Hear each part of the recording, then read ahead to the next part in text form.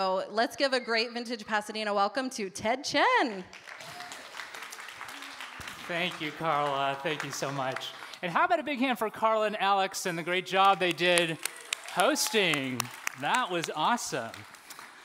Well, good morning, Vintage Pasadena. It is so great to be back with you again today. We've been hearing all the great things God has been doing here. Through all of you, through Ben and Laura. At Vintage Santa Monica, we get regular updates. We have a monthly Vintage Network meeting where we get to hear all the great things God is doing at all the different vintage locations, Santa Monica, Pasadena, and Malibu. And to give you an update on what's happening in Vintage Santa Monica, God's doing great things there as well. We just had a wonderful Kingdom Come night where so many people heard from the Lord. We are establishing relationships with our partner churches in communities, in majority communities of color. And as Carla just mentioned, our missions outreach is going really well. It's wonderful to see Pasadena and your church engaging homelessness as well. And by the way, Carla, 40x32 means 32 length, which is, I think, most guys' length of their pants, our pants, right? 32, 34. And we've been serving dinner to those experiencing homelessness at the Salvation Army every Thursday night. And the other night really went through a great experience. And to give you a little context of that, I have a habit of losing Bibles a lot. I lose Bibles a lot, and then I replace them, and then I wind up finding them. So I wind up with a stack of Bibles constantly, which mostly I leave in my car, thinking, okay, God's going to use that at some point.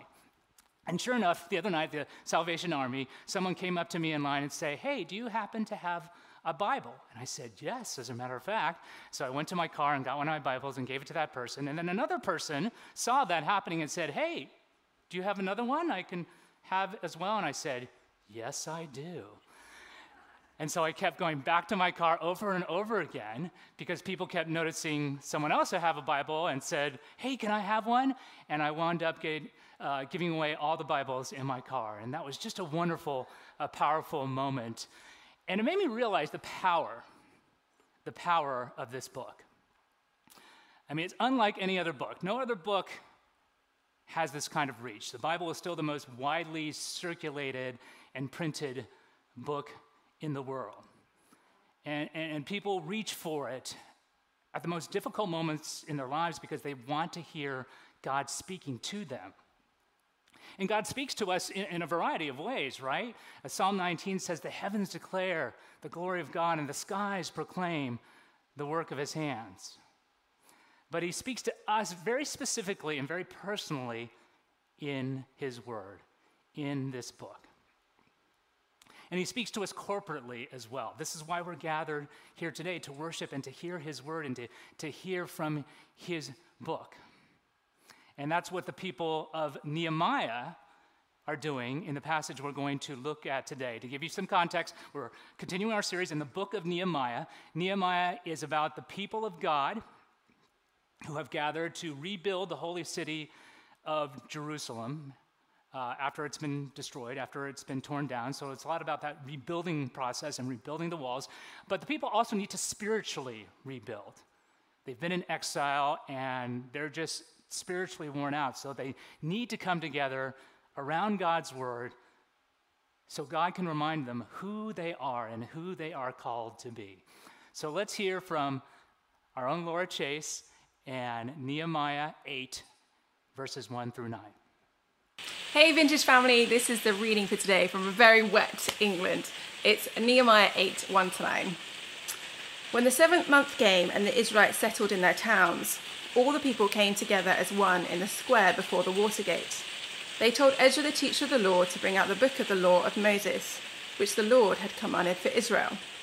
So on the first day of the 7th month, Israel the priest brought the law before the assembly, which was made up of men and women and all who were able to understand.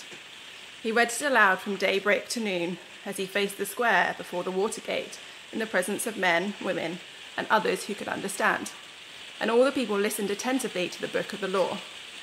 Ezra, the teacher of the law, stood on a high wooden platform built for the occasion. Beside him, on his right, stood Mathathiah, Sheman, Anakah, Uriah, Hilkiah, and Mathathiah. And on his left were Padadai, Mishael, Makajai, Hasham, Hashbadanam, Zechariah, and Meshullam. Ezra opened the book. All the people could see him because he was standing above them. As he opened it, the people all stood up. Ezra praised the Lord and the great God, and all the people lifted their hands and responded, Amen, Amen. They bowed down and worshipped the Lord with their faces to the ground. The Levites, Jeshua, Bani, Sherebim, Jamin, Akabut, Shabbathan, Haddo, Messana, Keliet, Azariah, Josabad, Hannah, and Pathan, instructed the people in the law while the people were standing there. They read from the book of the law of God, making it clear and giving meaning so that people understood what was being read. Then Nehemiah the governor, Ezra the priest and the teacher of the law, and the Levites who were instructing the people said to them all, This day is holy to the Lord your God. Do not mourn or weep, for all the people had been weeping and listening to the words of the Lord. How about a hand for Laura for getting through those names? I thought getting through Thai and Russian names were tough as a newscaster, but biblical names are pretty tough as well. Let's pray over God's word, shall we? Heavenly Father, we thank you for these words from your book, from the book of the law of Moses. We thank you for the gift of your word.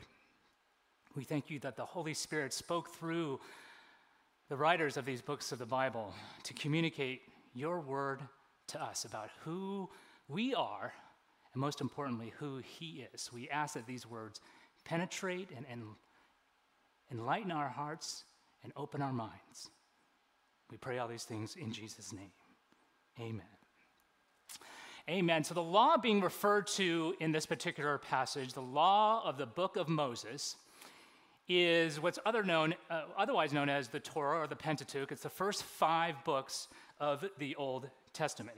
It's what the people of God had up to that point in terms of God's word. Jesus hadn't arrived yet, but God was preparing his people for his arrival.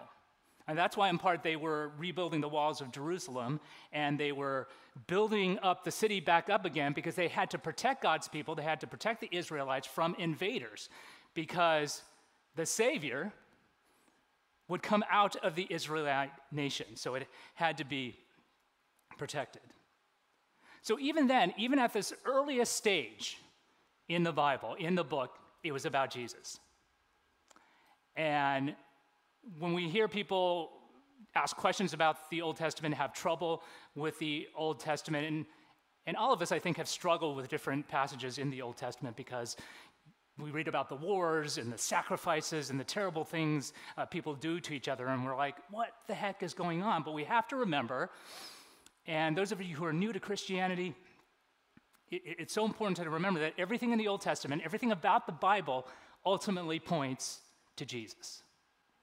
It ultimately points to the person who is going to save the world and restore humanity's relationship to God and redeem humanity. So it's important to know that. And that's why we can trust this book. We can trust the Bible. We can also trust the Bible because Jesus trusted the Bible. Jesus loved to quote from the book of the law of Moses. And he really liked to quote from what we know as the 10 Commandments. Now, everyone knows the 10 Commandments, and I bet most of us can recite most of them. But we don't often talk about why God gave the 10 Commandments. And the reason he gave the 10 Commandments is laid out in Deuteronomy 5, verse 29. And we're going to throw that up on the screen here. And I'm going to read from Deuteronomy 5, verse 29, in which God talks about why he gave the book of the law, as we call it, the 10 Commandments to his people. He said, "Oh, that their hearts would be inclined to fear me and keep all my commands always, so that it might go well with them and their children forever." God gave us his law because he wants our well-being. And he wants our well-being because we were made in his image. And because we were made in God's image, the law reflects the character of God. God is a God who does not bear false witness. He does not lie. He does not steal. He does not covet. And because we, all of us, each person in this room today, were made in his image, the law reflects what we were created to be, who we were designed to be. We were not designed to commit adultery. We were not designed to bear false witness, to covet. Certainly not designed to murder one another. So when we violate these commandments, when we violate this law, we're not only violating God's law, we're violating ourselves. We're violating who we were created to be. Remember, Romans 2 says the law is written into our hearts. It's really part of our identity. So it breaks God's heart when people look at these commandments, when they look at God's laws, his rules, and they say, oh, it's just overly moralistic. It's overly strict. They look at something like no sex before marriage, and like, oh, that's outdated. It just really doesn't apply to us now. It breaks God's heart because these laws are for our well-being. When I completely surrendered my life to Jesus about 11 years ago, I had become a Christian. I had accepted Christ just around college time, but I didn't really know what that meant. It didn't really click. I thought, well, I got a free pass. I can kind of live the way I want. And when that didn't go very well, and it was about 11 years ago, I finally surrendered. I said, my life is yours. And I decided I was going to become celibate at that time.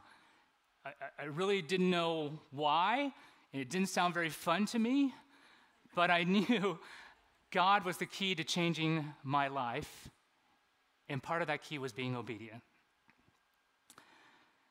So, flash forward 11 plus years of celibacy, and I can honestly say these last 11 years have been the best of my life. And that every year has had more joy and fulfillment and fun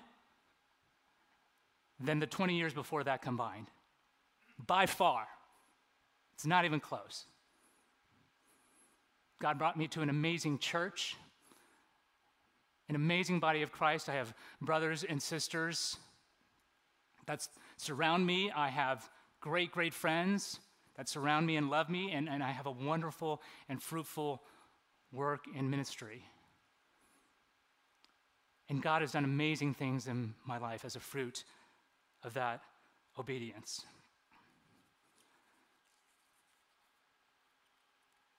It's changed my life.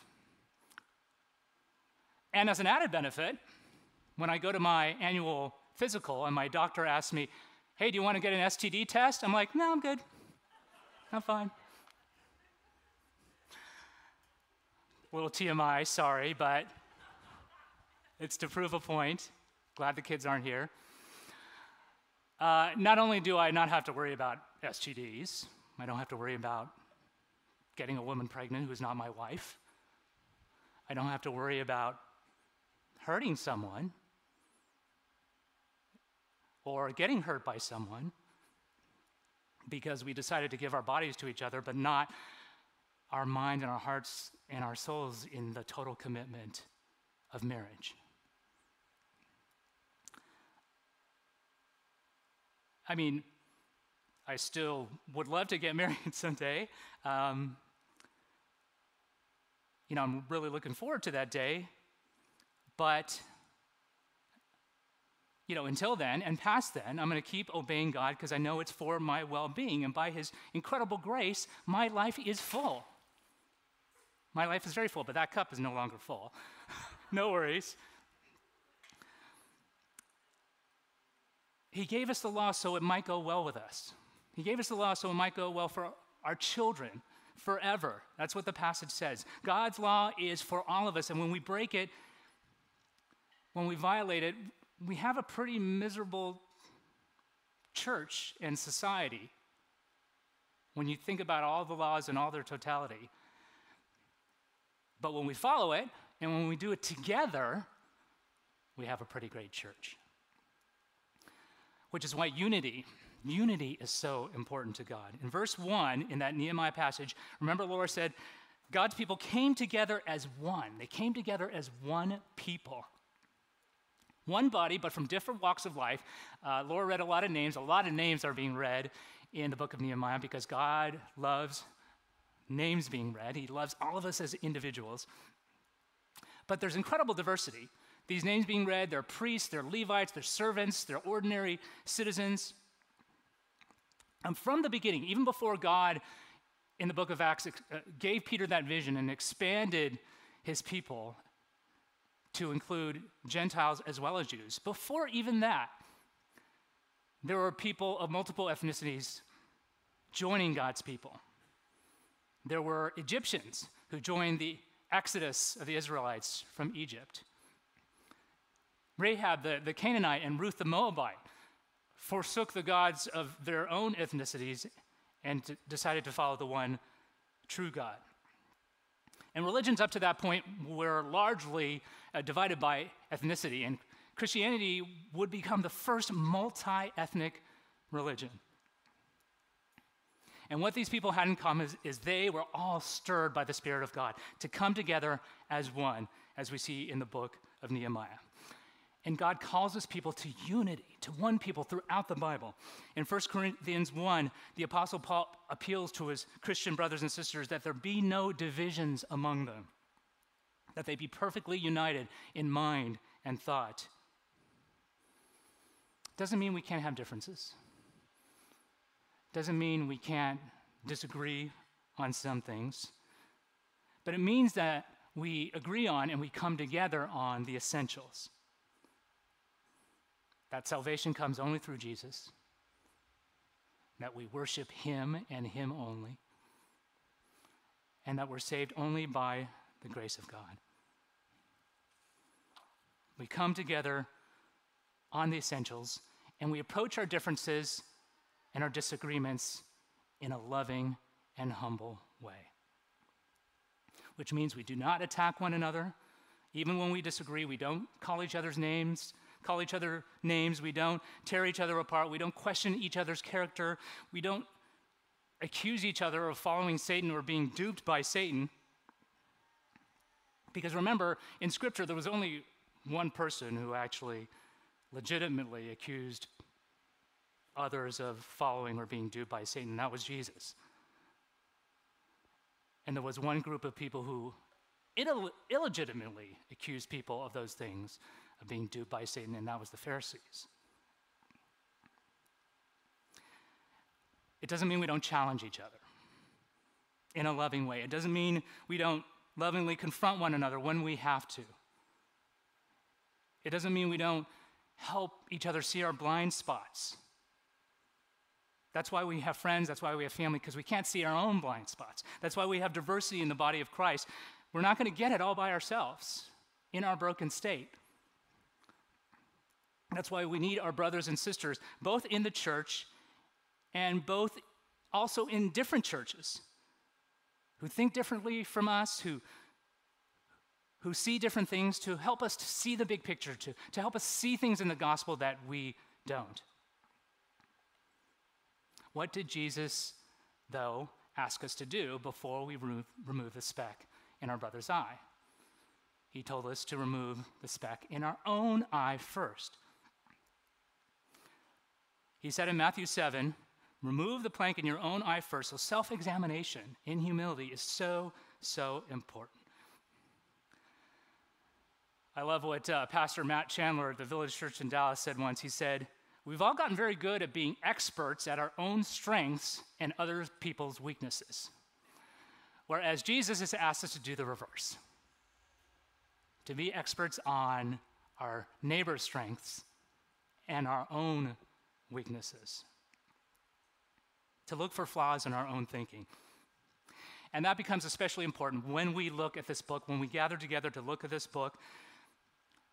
I just graduated from seminary, and people have asked me what's the most important thing I've learned from seminary. And one of the most important things I learned was that throughout the history of the church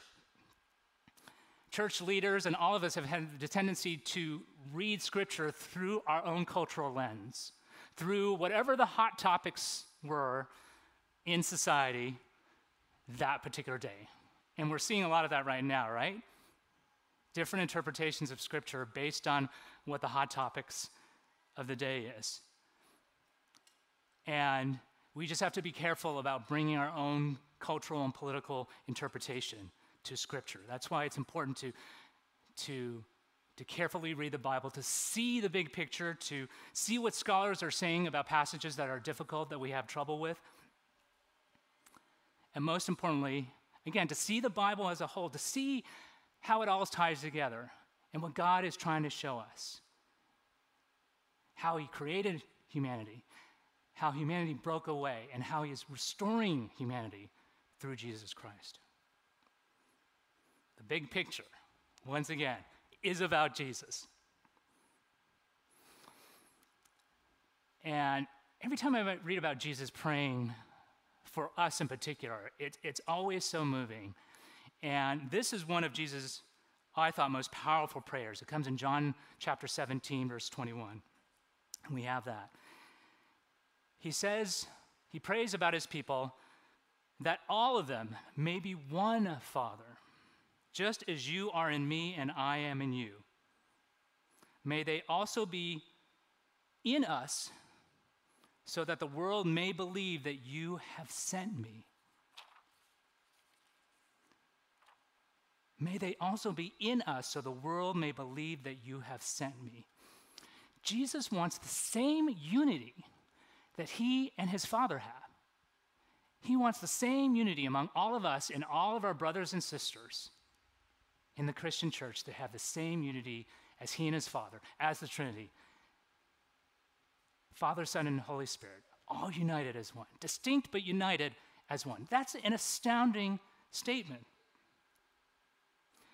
And why? So that the world may believe you have sent me. So that the world believes that he is who he says he is. Because remember, Jesus made some crazy claims. He's the Son of God. He's the light of the world. He's the King of kings. And he's saying here in this passage that the world is going to believe that by looking at us based on how we treat one another. In other words, when the church, when all of us are selfish, cliquish, gossipy, backstabbing, unsupportive of each other, tearing each other down, we're making Jesus look ugly to the world. But when we're loving one another, when we're forgiving one another, when we're sharing one another's burdens, when we're sharing our possessions, when we're laying down our lives for one another, we are making Jesus look beautiful to the world. I love how Tim Keller describes it. He says, the honor of Christ's name is bound to the quality of our community. And as we know too well, we've seen it in the past year and we've seen it in the past, it's also tied to our obedience individually. How well we obey this book. And here's the catch about that, right? We talked about Romans 2 and how the law is written in our hearts. We know the law is for our own good. We know the law is for our own well-being. But it just seems impossible to keep it, right, on our own power. I mean, maybe most of us can say, well, we keep the majority of the commandments most of the time. But the problem with that is James chapter 2, verse 10 says, if you break one law, you break all the laws. I mean, you don't even get a curve. You don't even get credit for 90% right. I mean, what's up with that? And the thing is that God's commands and all these laws are interdependent. They all rely on one another. For example, the first set of laws are about honoring God, about putting God first. Thou shalt have no other gods before me. Thou shalt not worship idols. The last commandment is about thou shalt not covet. There's nothing wrong with wanting money or achievement or a relationship or sex, but when we make it ultimate, When we make it so if we don't have those things, that we're deeply, deeply unsatisfied, and we're just galled when we don't have those things, then we're putting those things first, right? We're not putting God first. So you can't violate one commandment without violating that other. And we can be a person that says, oh, we love God, we put God first, we go to church, we read the Bible, but if we're mean and cruel to our brothers and sisters, if we neglect them in need, if we're emotionally manipulative or abusive, we're not loving our neighbor.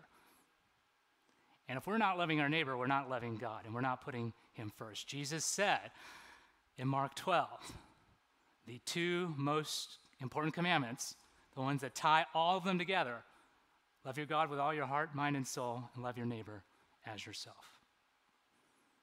They're all interconnected. So do we see the predicament here? On the one hand, we can't live without the law. It's necessary for human flourishing. On the other hand, we can't seem to live with it. So what to do? That's why the people were weeping in Nehemiah. You see at the end of this passage, because they were looking at the law, they were seeing what was being read, they were hearing God speaking to them, and they were seeing how they fell short. And they were on their knees. Now, I'm on my knees regularly on how often I fall short, and it's often. But this passage also gives us hope. When we look at verse 9, you remember Laura read, Nehemiah and Ezra said to the people, do not mourn or weep. They were weeping, but they said, you can stop weeping. For this day is holy to the Lord our God. I mean, not only had they regathered to rebuild Jerusalem, not only had they reassembled to hear the word of God in unity together, they knew, because God was hinting from the very beginning, that a Savior was coming, that a Savior would do the things that they could not do on their own power. And centuries later, when Jesus arrived, and he said in Matthew 5, I have come to fulfill the law. I have come in perfect obedience. And that's what he did. He lived a life of perfect obedience. He lived the life that we should all live, and he died the death that we deserve because of sin. Also that we could be transformed in his power. Also, we could be renewed. Also that we could be transformed by faith in him, by his power, to live a life of flourishing and joy. That's the answer